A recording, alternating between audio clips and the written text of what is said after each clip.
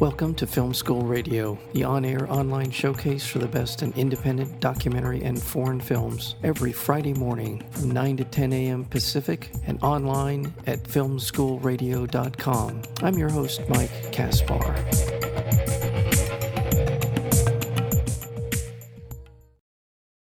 Director Cecilia Aldarando's Landfall speaks to the often competing visions of post-Hurricane Maria in Puerto Rico's future. Foregrounding the entire film is the $72 billion debt crisis that predates the storm and has worsened its impact. Aldarando's film explores the intertwining legacies of colonialism, exploitative industries, and disaster capitalism, and the barriers to recovery they create. As opportunists look to make profit, they descend on the island and make things incredibly more complicated and more difficult, and the United States government has not made it any better. The film is called Landfall, and we're joined today by the director, Cecilia Aldarando. Cecilia, welcome back to Film School Radio. Hi. Tell me a little bit about the origin of this documentary. I feel like it started a long time ago in your mind in terms of the circumstances surrounding Puerto Rico, in particular the debt, which I just mentioned. But what was the origin for this? The origin for this is the hurricane, in the sense that, like many millions of people, Puerto Rican people living in the diaspora, I think I had an experience that is pretty common. I would dare say to even say is emblematic for those of us that have family in Puerto Rico. Like many people, and I think most people who aren't Puerto Rican don't realize that more Puerto Ricans live outside of Puerto Rico than live in Puerto Rico. So there was an experience of those of us in the diaspora of watching in horror as the storm was battering Puerto Rico, and at the same time being really cut off from our families and communication with our families. There was a period where it was extremely difficult to know what was happening. For example, in my family, I have a lot of extended family in Puerto Rico, but my grandmother in particular at the time was, homebound in a wheelchair, needed 24-hour care, and ended up dying about 6 months after the hurricane. This was personal. The origins were personal, and it came from, I think, a very common feeling of wanting to do something, of feeling very impotent, really being enraged at the complete collapse of the government response. And this is what I do. I make films, and I felt like this was one way that I could be of service from the diaspora, and help in my own way. So that was really the impetus. It was born out of emergency, like so many other projects that we highlight in the film. In fact, yeah, that's where it started. I think it's important in terms of discussing what happened before Hurricane Maria and what happened afterwards, in terms of the relationship of the United States to Puerto Rico and how that is sort of played out. Because I think most people will know that it is a territory of the United States. It's not a state, although there has been discussions over many, many decades about whether or not it should become a state. It has some representation in the United States Congress, but it doesn't doesn't actually. Oh, no, I'm sorry. Okay. We have a non-voting representative named Jennifer Gonzalez. So for all intents and purposes, we actually have zero representation in Congress. It's more ceremonial, is what you're saying. Yes, it's entirely ceremonial. Yeah. And I would say I prefer to call Puerto Rico what I think it really is, which is a colony. Okay. The word territory I find to be very euphemistic and kind of glossed over. Okay.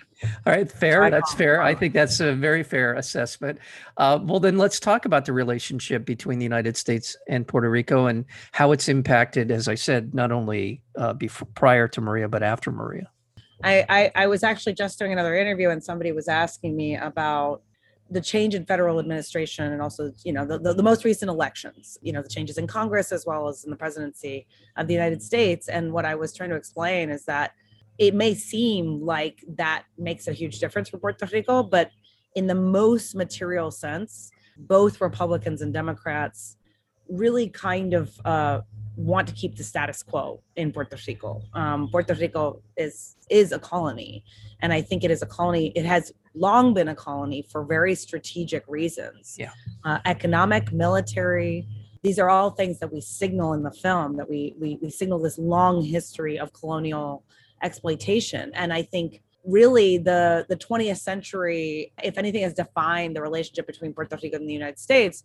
It's been a kind of lie. It's been a lie of the United States helping Puerto Rico, when in fact what Puerto Rico has been a kind of laboratory for all kinds of economic, medical, military experimentation.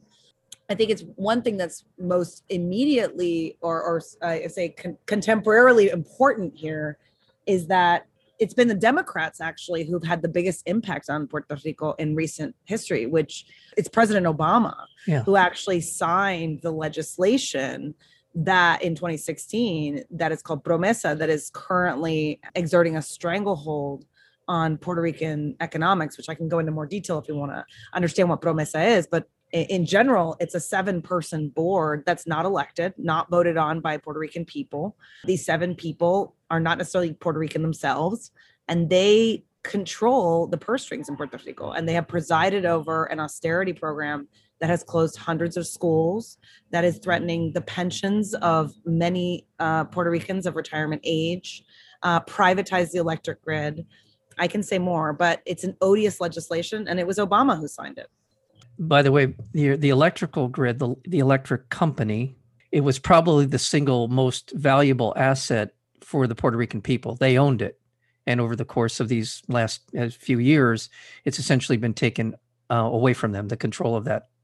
Is that fair? Is that right? Yeah, and I think what you can see is a pattern, and this is something that is one of the themes of the film, is what happens to a society when you go from believing in something like the public good, the common good, this idea that we, the people, should own things like our right to education or healthcare or electricity, and then you privatize it. And so what you see at work in Puerto Rico, people often think of Puerto Rico as this little tiny place in the Caribbean that really nobody pays attention to, when in fact, what the film argues is that everyone should be paying attention to Puerto Rico, precisely because it's so small, it allows for these kinds of experiments, right. And I mean massive social ideological experiments, to say what we want in society, what we believe in, is a private world, not a public world. Right. And so, that's really what I think is at play. The privatization of the electric grid is part of a much bigger pattern. I could not agree with you more in terms of this drive to privatize everything. In other words, the billionaire class has decided to socialize cost and privatize profit. That's kind of the mantra, right? Yeah. Well, what I was going to say is part of the way you see this play out in the film is one of the phenomena that we chronicle in the film is the arrival of these sort of evangelists of cryptocurrency and new technologies. And what comes along with that project is a project of privatization. And there is a scene in the film, for example, where it's at a cryptocurrency conference in a very fancy hotel. It's supposed to be kind of a closed door session. And the speaker is giving a speech about why Puerto Rico needs to be privatized. And he literally says, all you need is cops. Yes. Everything else can be privatized. And then he says to a room of mostly white men, non-Puerto Ricans, says, you should be thinking about how to do it because you can make money doing it. He says literally a quote of what he says. Yeah. This man is actually not a cryptocurrency evangelist. He is chairman of the board of the Ayn Rand Foundation. And for those who don't know, Ayn Rand is the godmother of free market ideology. Yeah. And so there's this really sinister alignment in this moment of so-called hurricane recovery, where what you have is ideologues coming in and saying, the path to recovery is privatization. And so this kind of cryptocurrency wave is really a kind of Trojan horse for this kind of thinking. You've taken me down the exact path I was going to go down with all this, because absolutely, I could not agree more.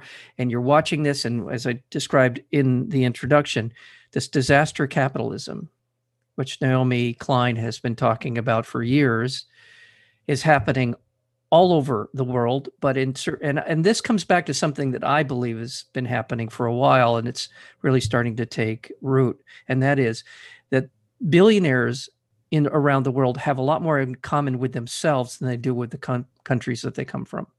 That we're seeing the emergence of this kind of world order of people who essentially, especially in poorer countries or less developed countries or countries that are going through some economic hard times, can literally buy these countries. The Chinese government is doing that in Africa now. They're literally just buying huge swaths of land and essentially taking over these countries by virtue, not of the military, by virtue of their accounting, by virtue of moving sort of the money around. And I think we're seeing this. And this is, you are Puerto Rico, kind of the canary in the coal mine of a lot of what is coming. And I could not agree with more. And that's really so much of what this film is about. It's not only that, this sort of bigger picture, 20,000 foot view of Puerto Rico, but how it impacts the lives of the people who are living there. Yeah, this is it. And this is what I've been saying. I think we really have to invert the way we talk about Puerto Rico outside of Puerto Rico. Yeah. Because again, the way people have tended to talk about Puerto Rico is as a place, if it's supposed to be talked about at all, it's a place to sort of be pitied or feel sorry for, or maybe help in its recovery. When in fact, I think that Puerto Rico is, as you said, a kind of canary in a coal mine. It is a place where these kinds of experiments are actually bearing out. And, the economic policy of Puerto Rico. And, one other thing I wanted to say about the origins of this project, they were both personal and political in the sense that right after the hurricane, I read an article in the Washington Post, I believe, and it's written by an academic named Yarimar Bonilla, who writes a lot about Puerto Rico and its crisis. And she wrote the one article that I felt was on, like, no pun intended, on the money, which she said, why would anyone want the title of the article was, why would anyone want a hurricane? Because someone will get rich. And up until this point, no one in the mainstream media was talking about this, the connection between the hurricane and the disaster that preceded it, which was the debt crisis. Right. And Yarimar Bonilla was the first person I could see publicly connecting the dots and saying, this hurricane is, quote unquote, the perfect storm. This is actually a tremendous opportunity for policies that were already at work in Puerto Rico. The tax breaks that are currently making it possible for a wealthy person to relocate to Puerto Rico and escape all federal income tax, for example, pay 4% corporate tax. These tax breaks were already there before the hurricane. And what you've seen since the hurricane is an acceleration of all those same forces that were already at play. Yeah. We're talking with director Cecilia Alderando. Her film Landfalls won a number of awards. Congratulations on all of the awards, Spirit Awards, awards at Tribeca. There's many. How many of you won now? Cinema Eye Award for Spotlight Award. As I said, Spirit Awards for Truer Than Fiction nomination, I should say, but also a number of awards for the film. Quinn, one of the evangelicals for the cryptocurrency, he was honest about what he's up to on camera. Let's put it that way. And when he was talking to these people, I'm going to use some words here. It's just so much bullshit. And fortunately, in the film, there are people that are there who are activists, who are concerned people. Call him on it. What is his name? The Pierce. Brock Pierce. Brock Pierce. Boy, did he look like something out of a Christopher Guest film, right? I mean, honestly, my God. So all of this stuff is this libertarian Enron kind of BS about absolving, sort of eliminating government, eliminating any sort of accountability, and allowing these people whose only concern is about this kind of survivalist, Darwinistic view of capitalism. And these people are, it's so well laid out here. And I'm so glad you're able to capture it. But tell me a little bit about your reaction as you're watching, as you're going through this kind of process. And if you have disagree with anything I'm saying, please feel free. Sure. I think one thing to give a little bit of context. So we're talking a little further about the cryptocurrency through line of the film. I first learned about the arrival of this sort of band of merry men through a New York Times article that was written about Brock Pierce, who you mentioned. So I think it's important to note that Brock Pierce really is the kind of the leader of this movement in Puerto Rico. And he moved there after the hurricane. He says to help in the recovery of Puerto Rico, but really what he is he's a gentrifier, he is a land grabber, he is a wolf in sheep's clothing, and he's got quite a lot of resources. He is wealthy, he's powerful, and as you mentioned, he's one of these people that can really kind of throw his weight around in a place like Puerto Rico, whereas he wouldn't necessarily get taken quite so seriously in other places. He has enough sort of savvy to generally avoid scrutiny on a lot of fronts. Part of the reason why Quinn is in the film in a more open way, because he, frankly, I think was comfortable being on camera in a way that Brock himself is not. And so it sort of enabled me to let someone like Quinn make the argument, because Quinn is more of a charlatan. I mean, they're all charlatans, but Brock is a charlatan with teeth. Well, I'm sorry, but Quinn reminded me of a wannabe. He's a wannabe Brock. Right. I mean, this is why we have a shot of him hugging Brock when he finally sees him. He's actually a Brock super fan. This is just part of what I had to do to make the film. And I really wanted there to be a through line of antagonism so that people will see that the people that are working, while everyone is in chaos and trying to recover and trying to put their lives back together, you have this opening for these opportunists to come in. And so for me, it was very important to get this part of the story out there, because generally speaking, I think even people in Puerto Rico have been so overwhelmed with getting their lives back together that they haven't necessarily focused that much on them. And there's a way in which I think that they take up too much space, and that's kind of what they want. So I tried very hard not to let them run away with the film. Their clownishness can do that. It felt important to kind of connect the dots. And so Quinn is somebody who helps us connect those dots. There are other parts of Puerto Rico, parts of the people who are dealing with the stories to be told in the film. The young people we meet at the very beginning of the film who are talking about just life. How are we going to navigate? There's the people who were there in the demonstrations to essentially oust Ricardo Rosselló, and the demonstrations. And again, I think that's let's talk a little bit about sort of the pushback, the resistance. How are people, as they begin to find their grounding in the aftermath of Maria, how are we responding now? What is the situation in Puerto Rico? The situation in Puerto Rico is difficult. Unfortunately, I don't have the best news on the contemporary front. People ask me, well, how are things going in Puerto Rico? I mean, part of the reason the film, and I don't want to, spoiler alert, the film ends on a rather ambivalent note. On the one hand, it ends with this really incredible popular victory, in which, the people of Puerto Rico took to the streets, and in 12 days of protest, managed to get a democratically elected governor to resign from office. Right. So I think that the American people, frankly, could take a page from the Puerto Rican playbook, because that is a pretty tremendous victory. The top ranking government official in Puerto Rico resigned because people took to the streets.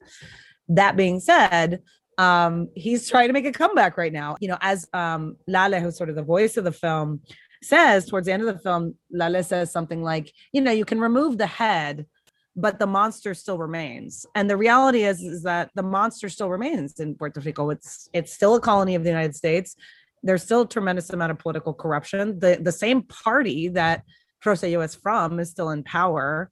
There's a lot of debt still. There's a lot of the debt has not been audited. It has not been canceled, which frankly is what I think should happen. And Promesa remains the legislation of the land, the legislation that Obama signed.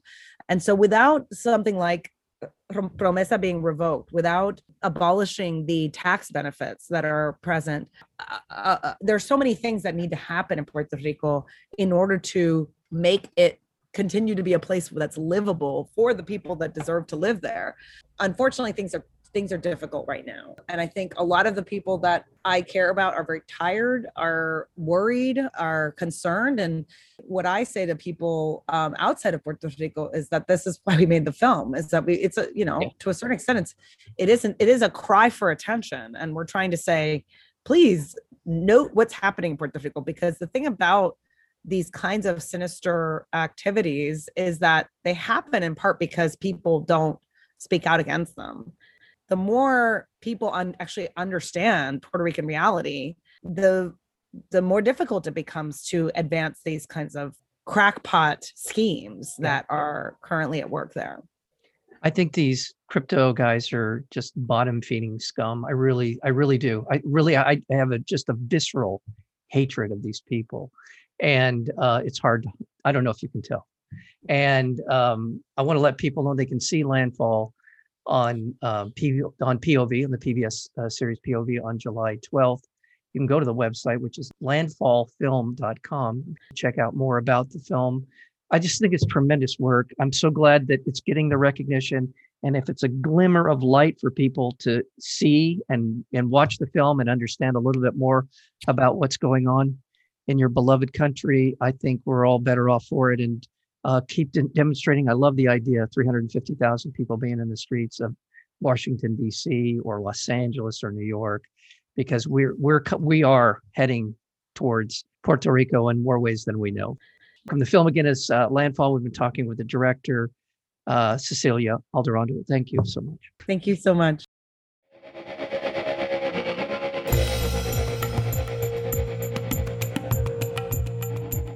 You've been listening to Film School Radio, the on-air online showcase for the best in independent documentary and foreign films. You can find out more about the program at filmschoolradio.com. I'm your host, Mike Kaspar.